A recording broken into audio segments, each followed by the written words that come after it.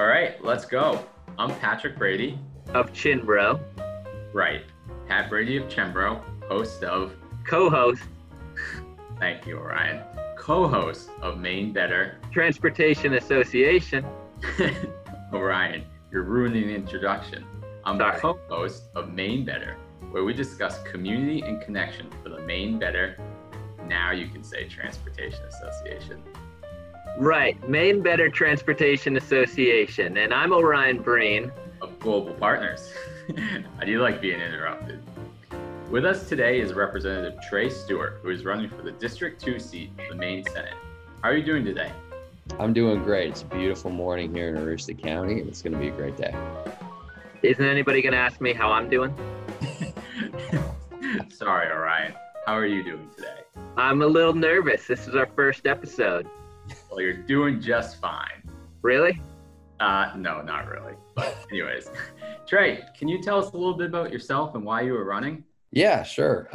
So I grew up in Presque Isle. I went to Presque Isle High School, graduated there in 2012. When I was at UMaine, worked in politics a little bit, worked for Bruce Poliquin, did a lot of veterans casework in his office up here, helping veterans in Aroostook County. That sort of introduction, I guess, got me thinking about running myself for office. And in 2016, I decided to, was successful and became the youngest member of the legislature, still am the youngest member of the legislature. And there's an opportunity to run for the state Senate in this district. And in my 4 years in the House, I've come to learn a lot about Aroostook County, the challenges that we have here. Learned a lot about myself too, and I think the role that I can play in addressing some of those challenges, particularly in regards to workforce. We've got an aging demographic up here, but being young and looking at how do we attract other young folks to Aroostook County, back to Aroostook County, and then retain the ones that we do have, I think has been a valuable part of my service over the last 4 years, and hopefully my service soon in the Senate as well. You know, it's a huge district.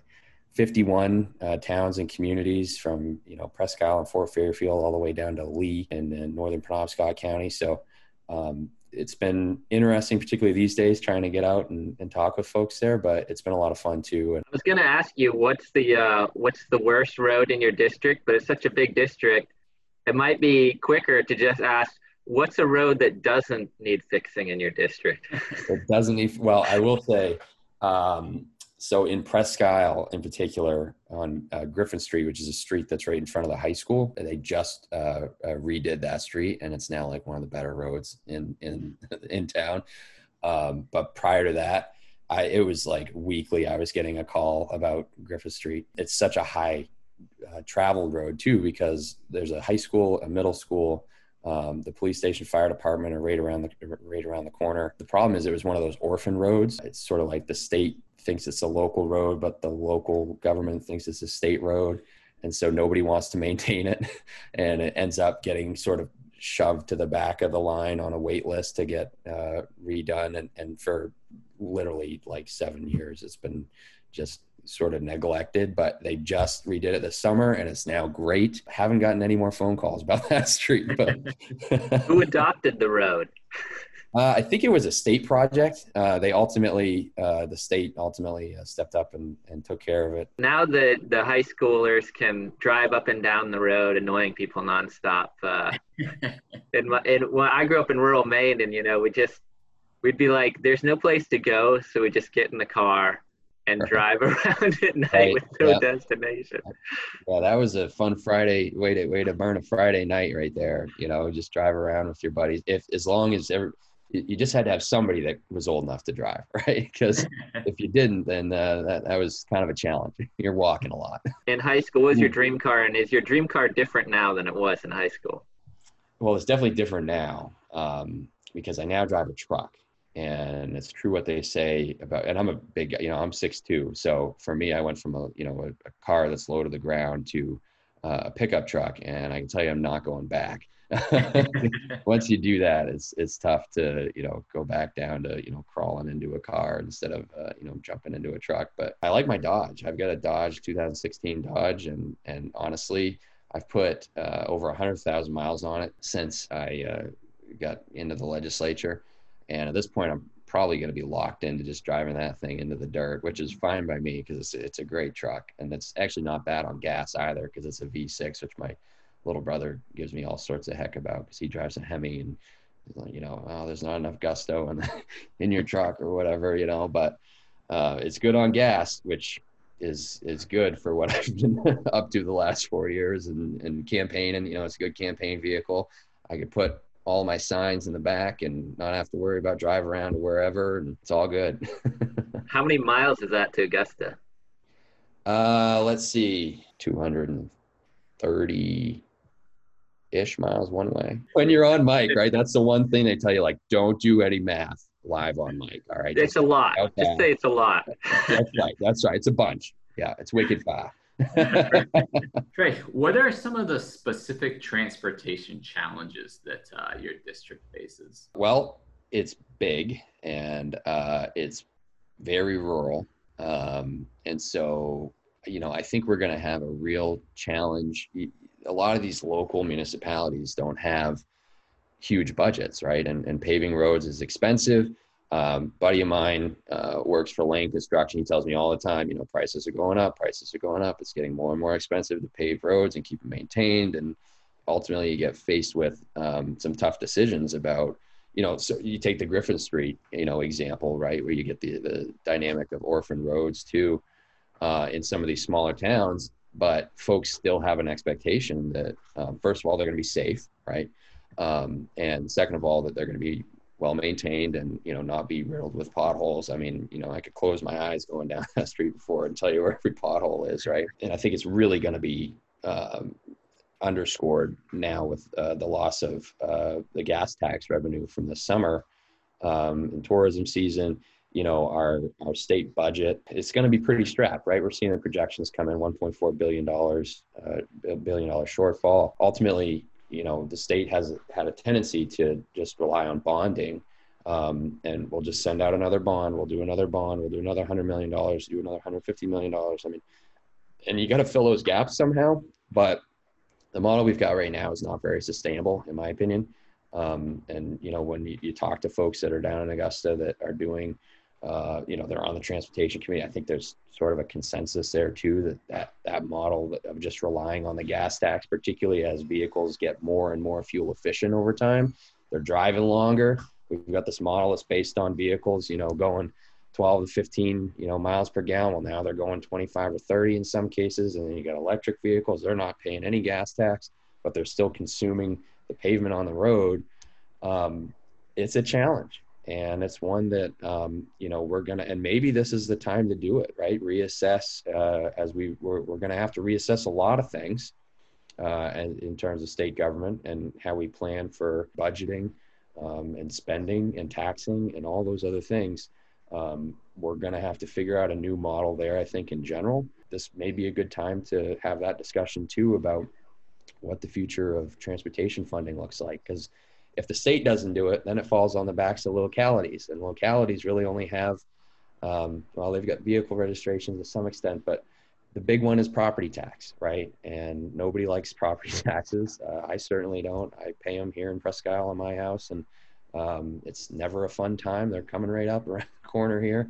And you got to budget accordingly, right? And plan accordingly. But if the state doesn't step up to some extent to help fill those gaps, we're going to be faced with either less safe and more beat up roads or a higher tax burden on the local side to try to fix those. And neither of those are good options. Well, thanks to your brother for paying more than his fair share of gas tax with his Hemi.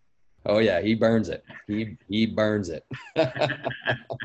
What do you think are some specifics that the state can do to help? Well, I mean, of course, the big one in terms of on the local government side is revenue sharing. That's a function of the sales tax. We're moving in the right direction there.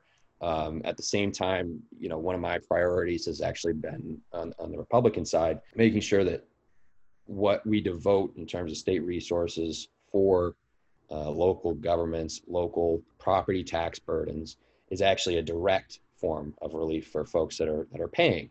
Revenue sharing doesn't guarantee that, right? It may not, right? Particularly this year, if folks have projects coming up, if they get a boost in revenue sharing, they're probably going to spend it on one of those projects. But at the same time, you've got folks that are particularly seniors and those that are on fixed incomes getting taxed out of their homes because they can't afford to pay the property tax burden. And I'm in one of those communities, right? Presque Isle has a very high mill rate. And then we have a lot of, neighborhoods and towns around us that have a lower one that are sort of bedroom communities. I think there's got to be a balance there, right? So when the Republicans in the last budget made sure that would be the case by including an increase in the homestead exemption in addition to the revenue sharing, right? So we said, sure, we're happy to go along with revenue sharing, but we want to make sure that there's definitely a guarantee that there'll be some sort of property tax relief in the form of an increased exemption on the homestead. So I think whatever you do, you have to keep that in mind, that at the end of the day, folks are still struggling. We had some progress there. There's more work to do. We need to do better at that. At the same time, we're going to be in tough financial times. I don't want to mince words about that. I don't want to paint a picture that is anything less than realistic. And it's going to be tough, I think, for a while. I hope that the federal government can help with that and alleviate some of those pressures on lost revenues. I think that's the right thing to do. I know that there's hesitance in DC to, bail out some of these other states that have not been operating as responsibly financially.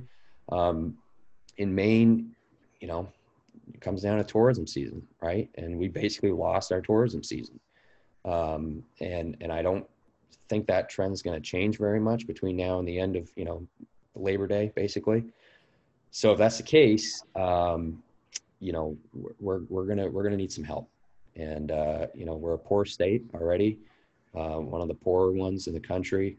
We can't expect the residents of Maine to be filling the gaps from a lost tourism season in the form of any sort of tax increase on them. So we're gonna have some tough decisions to make here coming up in the legislature, and it's gonna be rough for a little while, but I'm confident that we can get through it together and continue to work across the aisle to come up with a package that will be realistic and also,